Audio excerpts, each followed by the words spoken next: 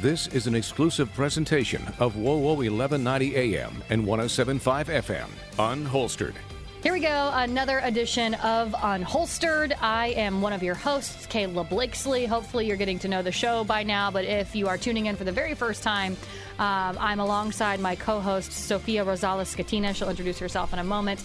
But we are the local media and the local Fort Wayne Police Department joining forces to share and tell the stories of our police officers that oftentimes don't get told. And Sofia, that's obviously where you come in. Good morning, everyone. My name is Sofia Rosales-Scatina. I am a captain with the Fort Wayne Police Department, and I am very happy and grateful that we're doing the show Unholstered. So I tell you what, I have been receiving so much positive, great feedback, and I'll be honest with you, in this industry, that doesn't usually happen this quickly. It usually takes 6 months to a year for a show to evolve and receive feedback like that. So a big shout out to listeners who are reaching out and telling us that, because it's been amazing. Yeah, it's great, and we really like to know where you want this show to go, like in terms of topics or guests you want on. I am working on a few that you've asked for in the past. We're just trying to line them up schedule-wise. And that kind of threw a wrench in this week. We had a schedule snafu. It's National Police Week, October 13th through the 17th this week, and I was going to bring on some really special guests, but there was a medical emergency with one of them, so we have to back that up a little bit. Well, speaking of special guests, though, I would argue you are our special guest this week in honor of National Police Officer Week, and you can explain a little bit why it got postponed to this month. But what I thought we could do, Sofia, is just spend some time really getting to know you in honor of National Police Officer Week. I think that you have a remarkable story. I don't know how much that folks know about you. We'll get into that, but first, why did National Police Officer Week get postponed, and what do you normally do during this week? So normally our National Police Officer Week is in May.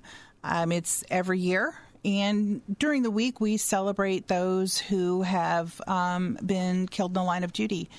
We honor them. We salute them. There's a large police presence in Washington, D.C., where the National Memorial is, and names get put on that wall yearly, unfortunately. And all the families of the officers who are involved are flown out at the expense of Police Week. And they're just celebrated. Their family member is recognized, and there's thousands upon thousands of law enforcement officers who descend on Washington, D.C., and there's caravans. They pick the families up at the airport. They take them down to the memorial and all the festivities and all the parties.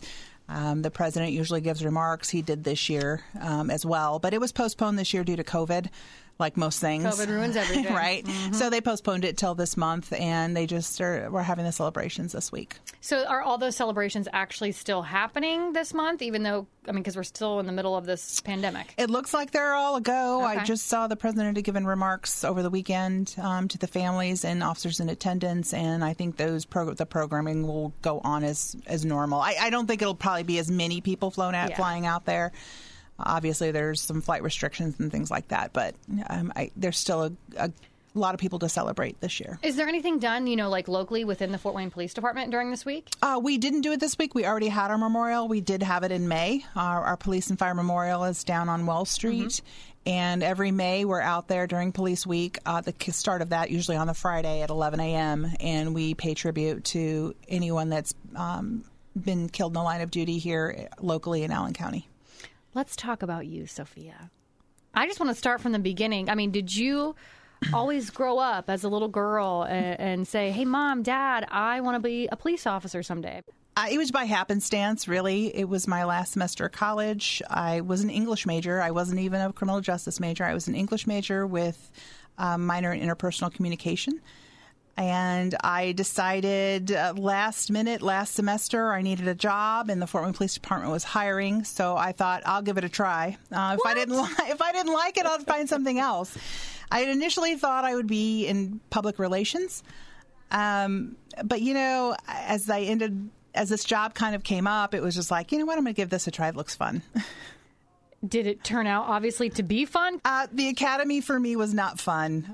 It was difficult, but honestly, towards the end of it, I was having a lot of fun. What's the process like at the academy? So it's really paramilitary. It's a lot like boot camp, and then couple that with a lot of classroom learning. instruction in firearms, defensive tactics. I mean, you name it, you get it in the police academy. And it was a rough 20 weeks, and we were the first class to go locally. Normally, they would send everyone down to ILEA. Down in Plainfield, but this was the first year that I came on that we were hosting our own academy here, that we got to go home at night, because when you're at ILEA, you have to stay there, right? Stay there through the week. So I was happy that we got to do everything locally, and I had a class of like 35 people, and I think we graduated 31. Is that just people drop out? They're like, oh, this isn't for me, I'm not going to make it? Or if you don't reach this bar, you're out? How does that work? Both. There's some people that dropped out. I don't think too many people dropped out, maybe one. Most of them were released because they just weren't measuring up to the standards. So you get through the academy, then what happens? I start my first day on the street with the field training officer, and that first day, I'm all nervous because it's my first day, and I'm thinking I can't possibly know what I'm doing. But that first day came and it went, and I was like, wow, that wasn't bad. They really do prepare you well in the academy. Obviously, they can't teach you everything, so that's why you rely on your field training officer, and you get a different one every month. So I went through the 6 months of field training, and I just learned so much from everybody I was with. A lot of it I learned was great things, but then some of it was like, oh, I know I never want to do that. Have you always been with the Fort Wayne Police Department, or? Yes, always. How long? Since 1994, so 27 years. A lot of times I run into police officers who are like, oh, I worked for 3 years in Chicago, or I was out, wherever in South Bend for a couple of years and then came to Fort Wayne. But you've been that whole time over 20 years with the Fort Wayne Police Department. Yes. A lot of our officers are lateral transfers. They come from other departments just for family reasons, or they just didn't like the city they were living in, so they come back to Fort Wayne where they're from normally, or have family around here. So you're going to school, you're majoring in English. What on earth did your parents say when you came home and said, Mom and Dad, I think I'm going to go to the academy and be a police officer? And my parents have always been supportive of everything I've wanted to do. I was the first person in my family to graduate from college, so Me too. It wasn't like they had any.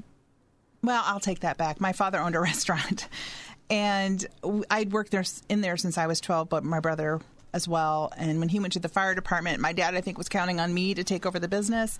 Oh. But I knew that's not what I wanted to do. Do you think there was some disappointment there? Maybe a little bit, but I think, overall, they're real supportive of what I wanted to do, and they knew I was making my own path. So they're very, very proud of me and my brother at this point. So I think they knew we chose the right career. What's interesting is you said that you thought maybe someday you'd be in a PR kind of role. Go figure. Yeah. You ended up being the public information officer for the Fort Wayne Police Department. How did that happen? It was one of those things where we had a public information officer that had been here for years. I mean, he was pretty much the go guy, and he was out of my class, so we came on together. No kidding. Yeah, Michael Joyner and I came on together in 1994. I think everyone knew Joyner. Yeah. I mean, I feel like that anyway. Yeah, and that position really catapults you in the community. Yeah. Everybody recognizes your face. Everybody knows who you are.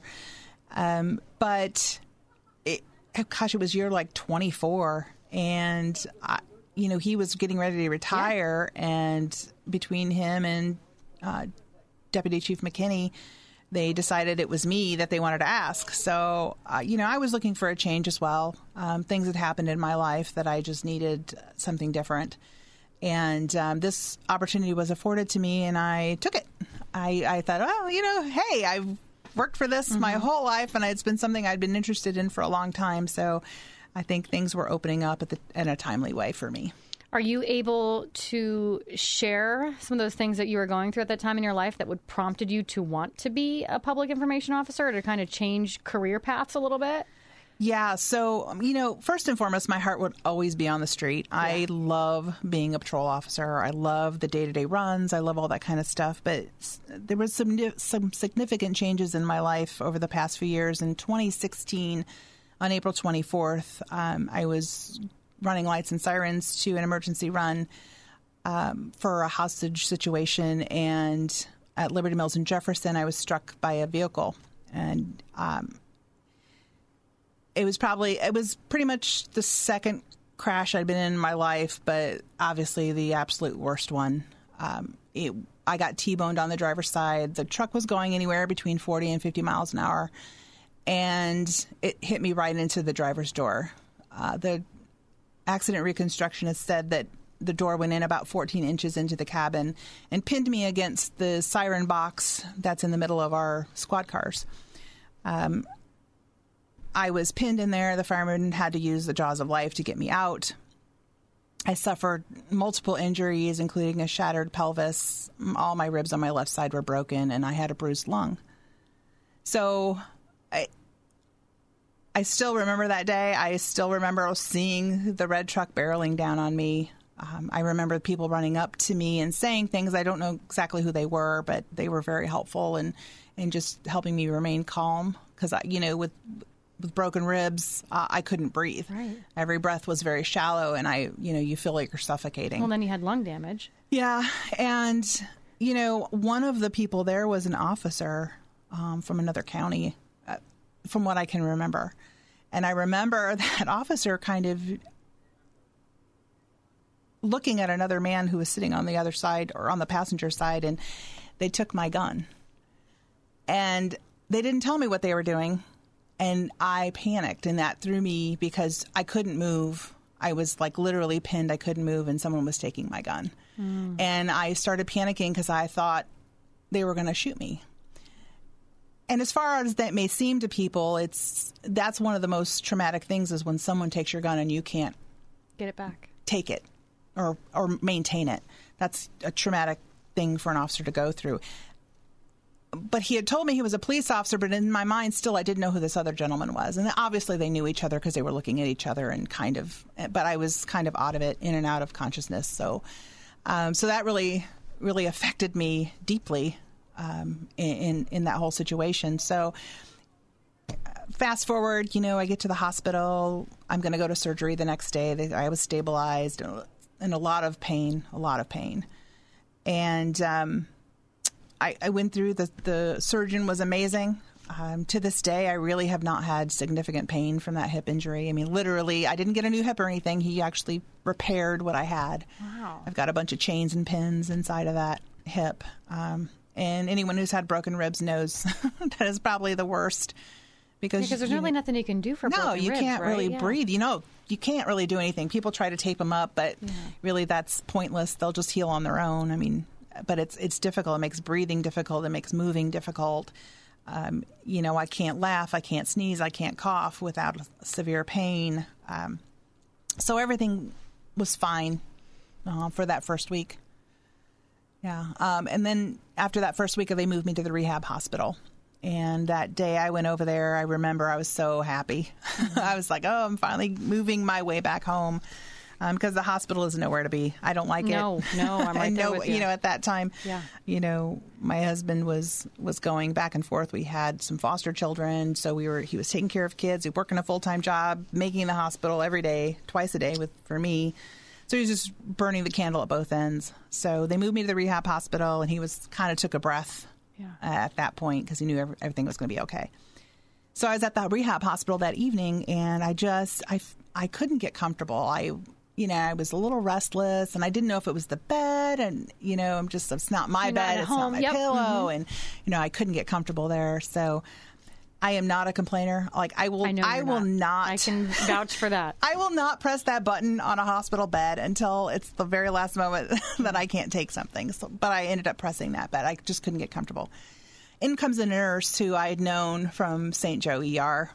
We had known each other for years, and I didn't know she had moved over there. And just we got to talking, and I told her, I just can't get comfortable. She's like, okay, well, let me run a few tests and make sure, because I was explaining what I was feeling. Well, she comes back maybe 40 minutes later, and it's like, I've already called an ambulance. We've got to get you to the hospital. You have a lot of blood clots, and you need to be over at the ER. So I'm like, okay. So they call my husband. He meets me at the ER. I'm there. And when I get there, he tells me that they've found several blood clots all over, and some have traveled to my heart and my lungs. So I'm sitting in the ER in a lot of pain because I wasn't properly fit on that backboard that great. And my husband was all anxious because I was in such severe pain, and I didn't have any pain meds at that point. So I'm just sitting here in pain. I can't, and then in comes a gunshot wound victim. So they're working on that gunshot wound victim, and I'm sitting here in pain, and I'm like, I just need something. And so my husband was getting really, really agitated because I was there for hours in the ER while they tended to the gunshot victim. And finally, they got me settled in. They moved me up to cardiac ICU, and I stayed there for a long time. They couldn't manage the blood clots.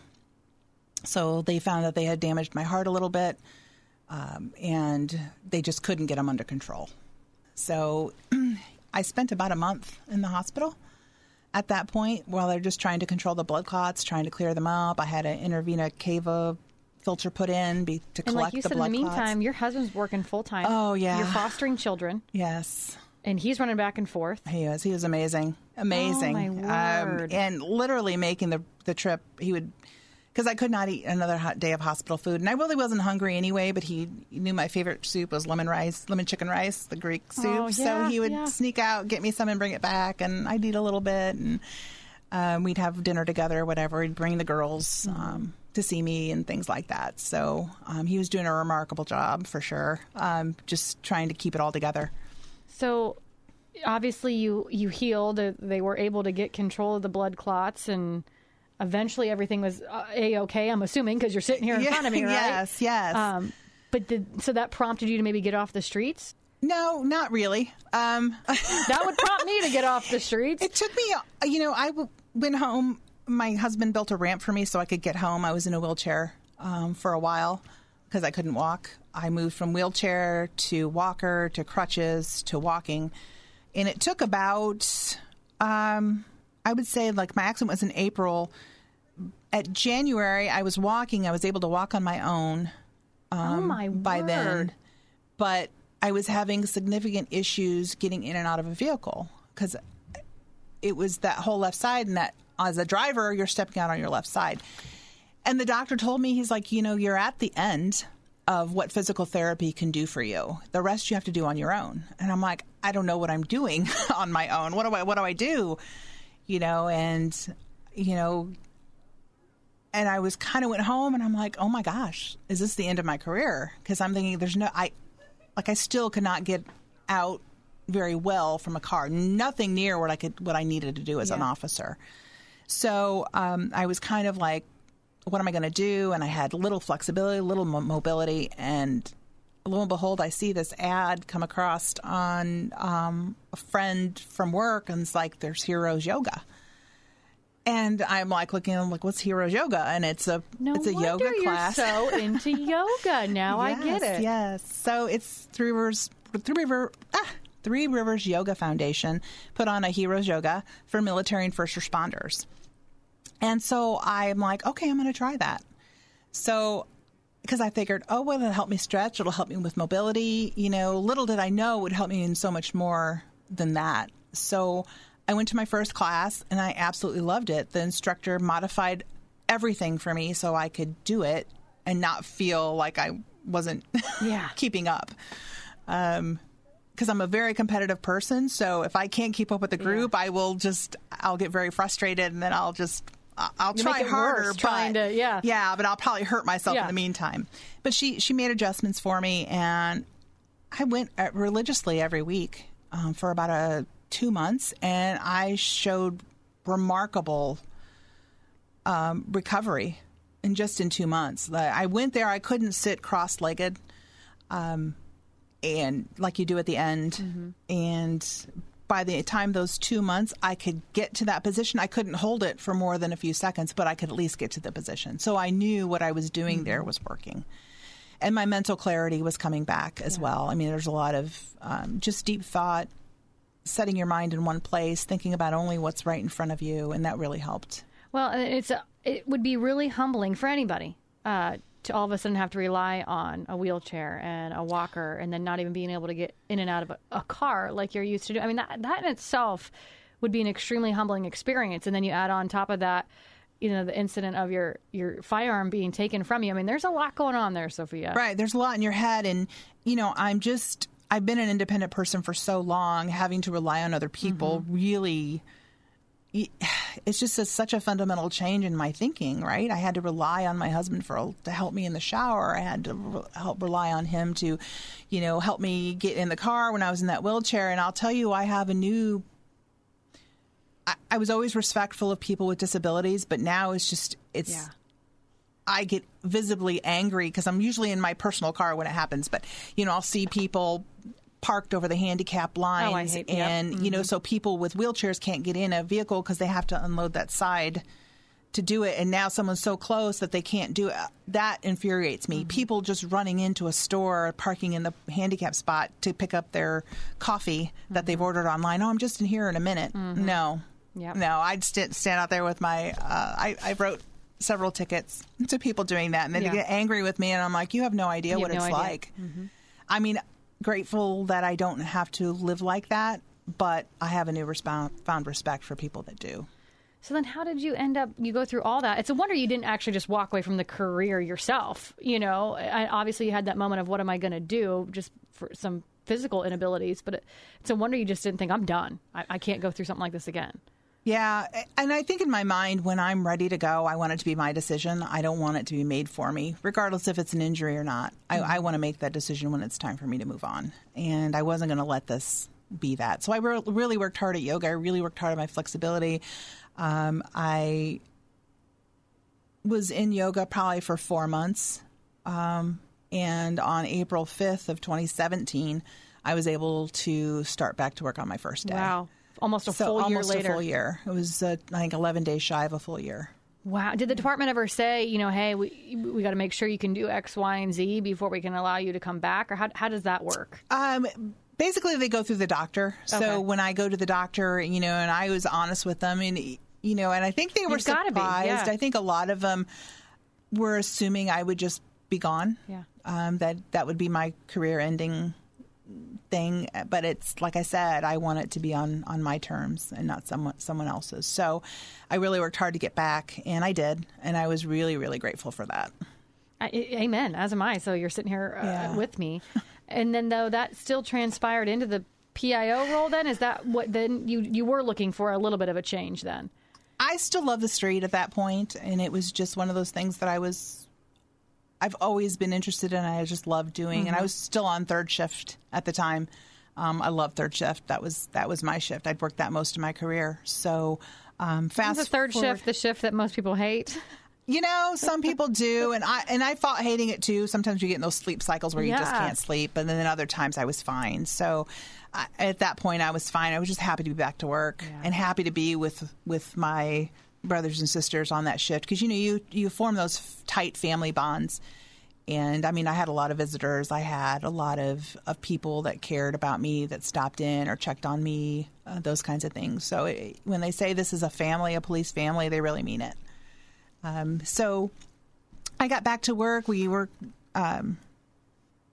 during that time we had lost some foster kids that we had for a while, and it was devastating. And my husband was back to work, and I was back to work, and so we were moving on, and we were still fostering as we could, and we had, through those stumbling blocks of losing kids, it was one of those things where we really had to reevaluate, like, what are we doing? I mean, emotionally, it's draining. Yeah. Losing kids you think you might be getting on a permanent basis, and I was really frustrated. So we had stopped with our county here, and a coworker asked me to talk to his wife, who worked in another county for DCS, and I did.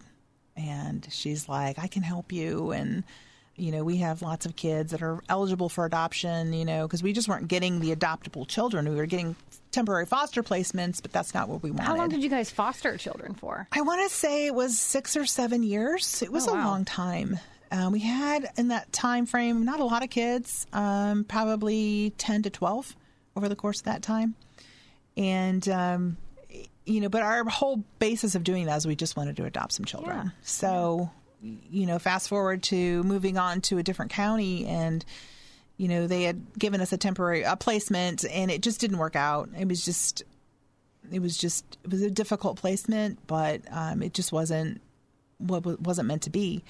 So we did a temporary placement for them, and then I talked when that temporary placement caseworker came, and I was like, I said, I'm putting the word out. We just want to adopt some kids. Yeah. And she looked at me and she's like, I've got kids and they're ready for adoption. I'm like, okay. She goes, well, do you want to meet them? I'm like, well, can you hand me their packets? Oh my word, it was that quick. It was that quick. I'm like, can after 6 or 7 years, and holy smoke. Yeah. And she's like, yeah, I can get you their packets. And I'm like, okay.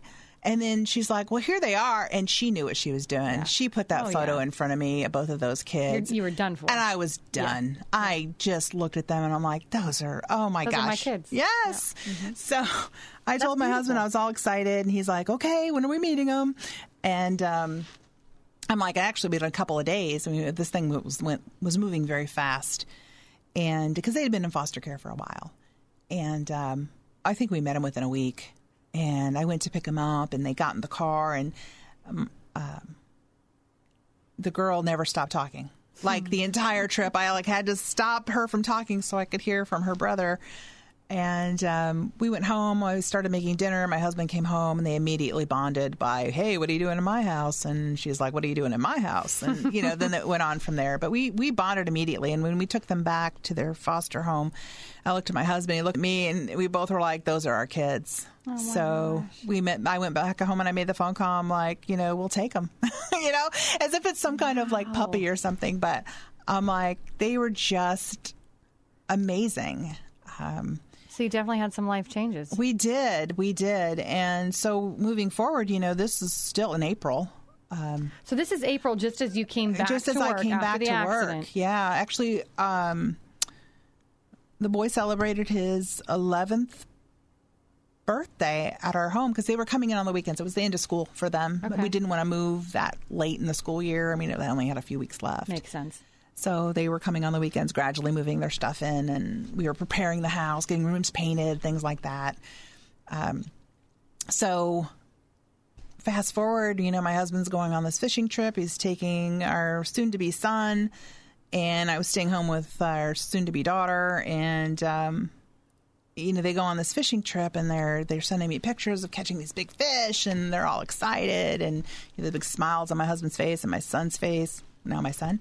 Mm-hmm. And they come home, and all the fish is filleted. It's all in the freezer, and they filleted it all up there for him. And I go to work that evening, and my husband's like, I'm really tired. I'm going to go to bed. And I'm like, okay, I'm going to work anyway. It's like 10 o'clock. The kids were in bed. And about 4 a.m., he calls me, and he said he wasn't feeling well. And for my husband to tell me he's not feeling well, like most men, mm-hmm. It takes a lot. Yeah. But he'd been a little run down the whole week before, felt like he had the flu, cold, something like that. And so I'm telling him, well, what's going on? And he's like, I think I passed out, and I'm clammy, my back hurts. And I'm like, okay, that's not good. So I call the radio. I'm working. So I call the radio. I'm like, can you send an ambulance to my house?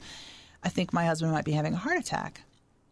So they send the ambulance to the house, and whenever they send fire, or the ambulance, they send fire as well. So the fire department's just up the street from our house. So I actually met them there. We were both pulling up at the same time. So we went in the house, and he was conscious, so alert. They gave him an aspirin, put him on oxygen, but we had to wait for the medics to see if he was really having a heart attack. They have the machine to tell. So as soon as they got there, like 2 minutes later, they hooked him up. Immediately they saw it, so off we were going. We were about a mile from the hospital. So we get there, and, I'm like, okay, we're where we need to be. He's joking with the ER doctor in the emergency room. They've already called the cardiologist. Everything's in line. There's not a lot of people there. It's a Sunday morning. It was Mother's Day morning. And, we're sitting there, and I'm like, okay. I said, I'm thinking to myself, I'm like, hey, well, we're going out of here with an exercise diet plan and some cardio help here. And they wheel him back, and, I'm like, okay, I'll see you in a bit. And he's like, okay. And they wheel him back, and they're in the cath lab. And I'm in the waiting room, and it's just me. Like, I'm still in uniform. It's just me in the waiting room, and it's 5 a.m. And all of a sudden, I just hear code blues coming over. And I'm looking around the ER thinking, I wonder who are those for? But I'm the only one there. And I know it's from the cath lab, and I know my husband's in there. So I'm standing there, and I'm like, okay, I probably ought to call somebody. My brother was already at my house watching the kids, and I called my good friend who lives in my neighborhood a short distance away. I'm like, hey, can you get here? My husband's having a heart attack. And we all knew each other. We were all good friends. So she woke her husband up. They came down. I called my parents. I called his mother.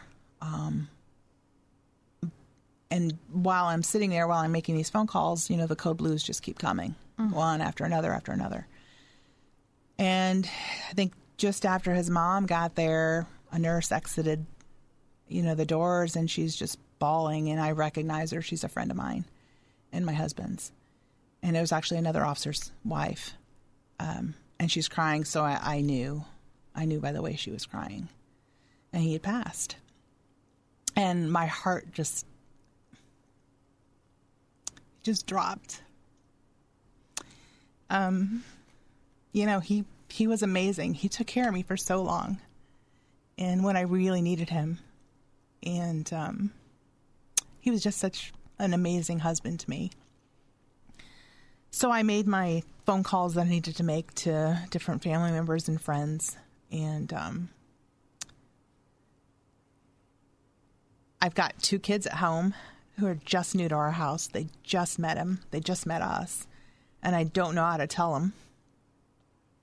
And, my brother's there. And my mom did a really good job about calling my brother. And my friends were calling, coworkers and stuff. And because we all knew each other. We were all really good friends. And,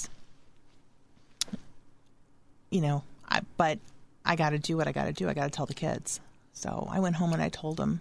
And I think they were just in shock. I don't know that they really grasped that right away. And I don't think that I did either. It's Mother's Day. The kids were at the house. They were coming Wednesday for permanency. Like they were moving in for good on Wednesday. And then he died on Sunday. So, and what should have been a really joyous time in our home turned into a sad time, because now my kids on Wednesday, instead of coming, they still came on Wednesday, but they're attending a funeral. I don't know if this question's allowed, but I mean, obviously I know that these kids are still your kids. Yeah. These are your children today, but was there ever a moment of, I can't do this alone, or maybe these children don't want a single parent home? I mean, Yeah, I was stunned. Like, I didn't know if I could do it alone. I'd never raised children before. I mean, his son, I was a stepmom, and his son would occasionally stay with us. And then the last couple of years, but he was an older teen. I'd never raised like preteens. So yeah, that thought came up often. Like, can I do this? And I basically had a conversation with them, a few months into this, and I told them, I said, I know you were looking for a 2-parent household, and that's what you expected to have here. I said, obviously that's not it anymore. I said, but if you're willing, I'm okay with moving on. But if you want to hold out for 2 parents, I said, I completely understand, and you can stay here as long as you want until that happens. And they both looked at me and they're like, but I said, but if you're in, I'm in. And they're like, we're in. So from that moment forward, we knew we were going to be a family eventually. So there are prerequisite time frames that you have to keep children for so long before you can adopt. But it just so happened. But you knew you were on that road. I knew I was on that road. And, like I said before, I'm a woman of faith, and people always say that God gives you what you can handle. I don't know what he was throwing at me. He must think I was a lot stronger than I thought I was. Well, I started this episode by saying that you have a remarkable story and you're a remarkable person. And I think your story is absolutely proof of that you could handle what God threw at you. And I know there's moments when we all question, are you sure, God? Are you sure I can handle this one? More often than not. Yeah, and I can't fathom it. Yeah. But yet here you are, here you're standing. You've been with the police department for over 20 years. Like I said, if that doesn't say remarkable, I don't know what does. And it's great timing with National Police Officer Week to honor you, that we can honor you here on this show. I'm not normally one to be brought to tears, or, I'm a crier on the inside, right? Yeah, me too. Me too. But man, Sophia, if anyone listening to your story right now doesn't get choked up, then that would shock me. That would stun me. I'm not a quitter. I never have been. I fight. I'm learning that about you. I fight tooth and nail for things I believe in, and as hard as it may be sometimes to do things, I still press on. And there are days when I lose my cool with my kids, and they can tell you that. It's been recently, as a matter of fact. But in the end, I love them as if they were my own kids, and I just love kids. Period. Mm-hmm. It's been a tough few years, but when we were able to adopt, when I was able to finalize that adoption, it was actually on my husband's birthday the following year. So it was March 20th. And it God was works 2018. in mysterious ways. And it's amazing. And then I took my promotion to sergeant, which was right when I just became the PIO, on our wedding anniversary. Oh my gosh. So, these things are, so I know he's still here playing a hand in everything. Absolutely. And those little marks show me that. And, it's hard to lose your biggest supporter, your biggest encourager, your protector. Yeah. And for a woman like me, it's really hard to feel protected, but he had that hands down. Mm-hmm. And I knew he had my back no matter what. In front of me, behind my back, in front of my face, I knew he was always there and always on my side. And, you don't always get that with people. No. Even with people you're supposed to trust. Mm-hmm. So he's really missed. And I still get people coming up to me and asking me, Skatina, it's not a real common name. And I'm like, no, it's not. Are you married? And his dad was a teacher here in town, and his dad apparently touched a lot of lives as a teacher, because I still get people coming up to me. Oh, my gosh. So, Sofia Rosales Skatina. Yes. Is Rosales your maiden name? My maiden name, yes. Okay.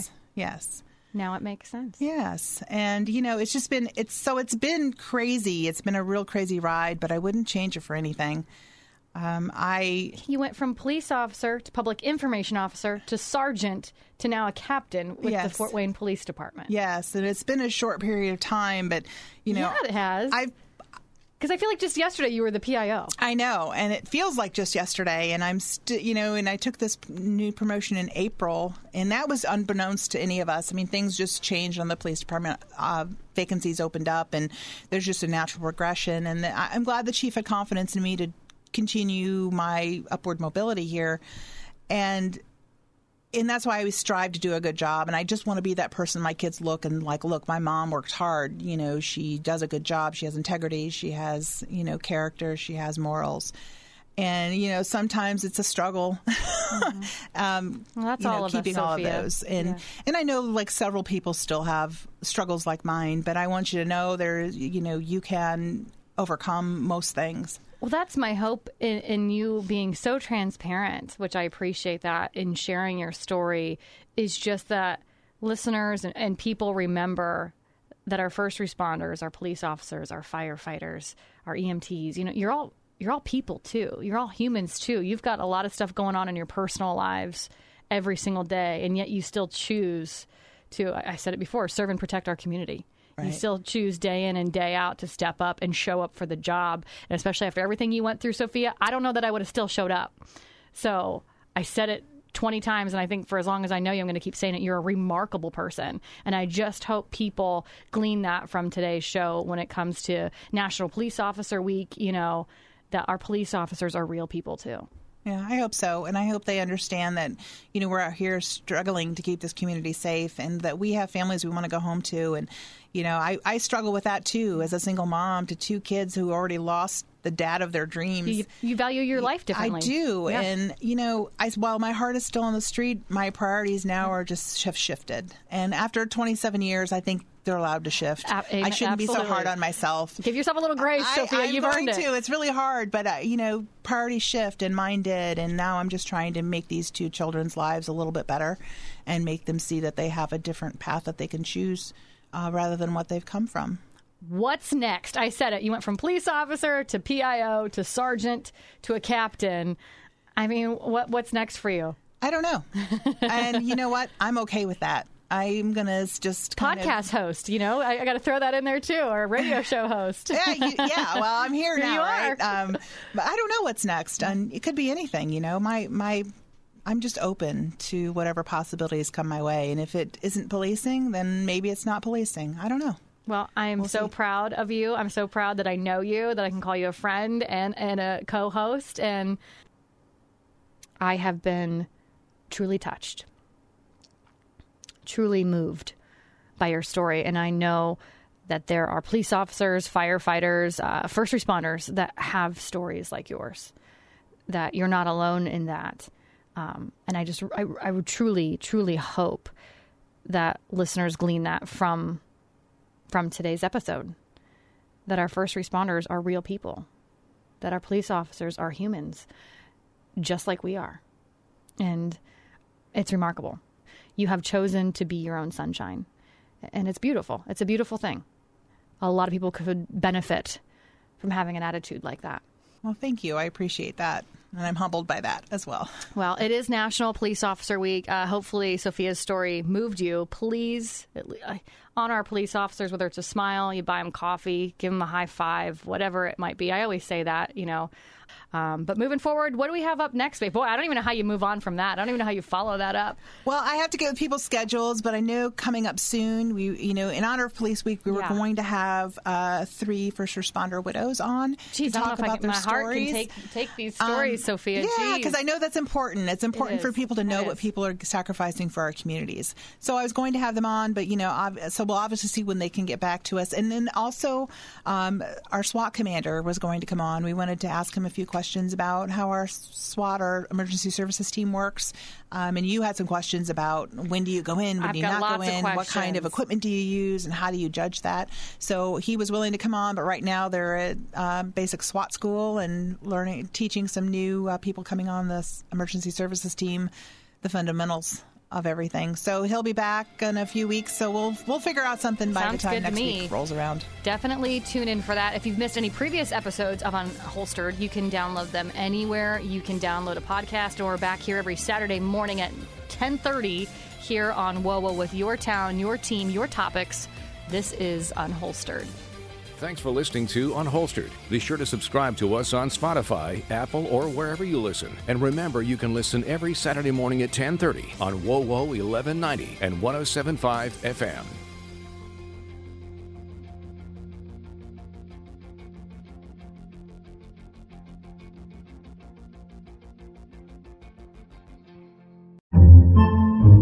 Podcasts by Federated Media.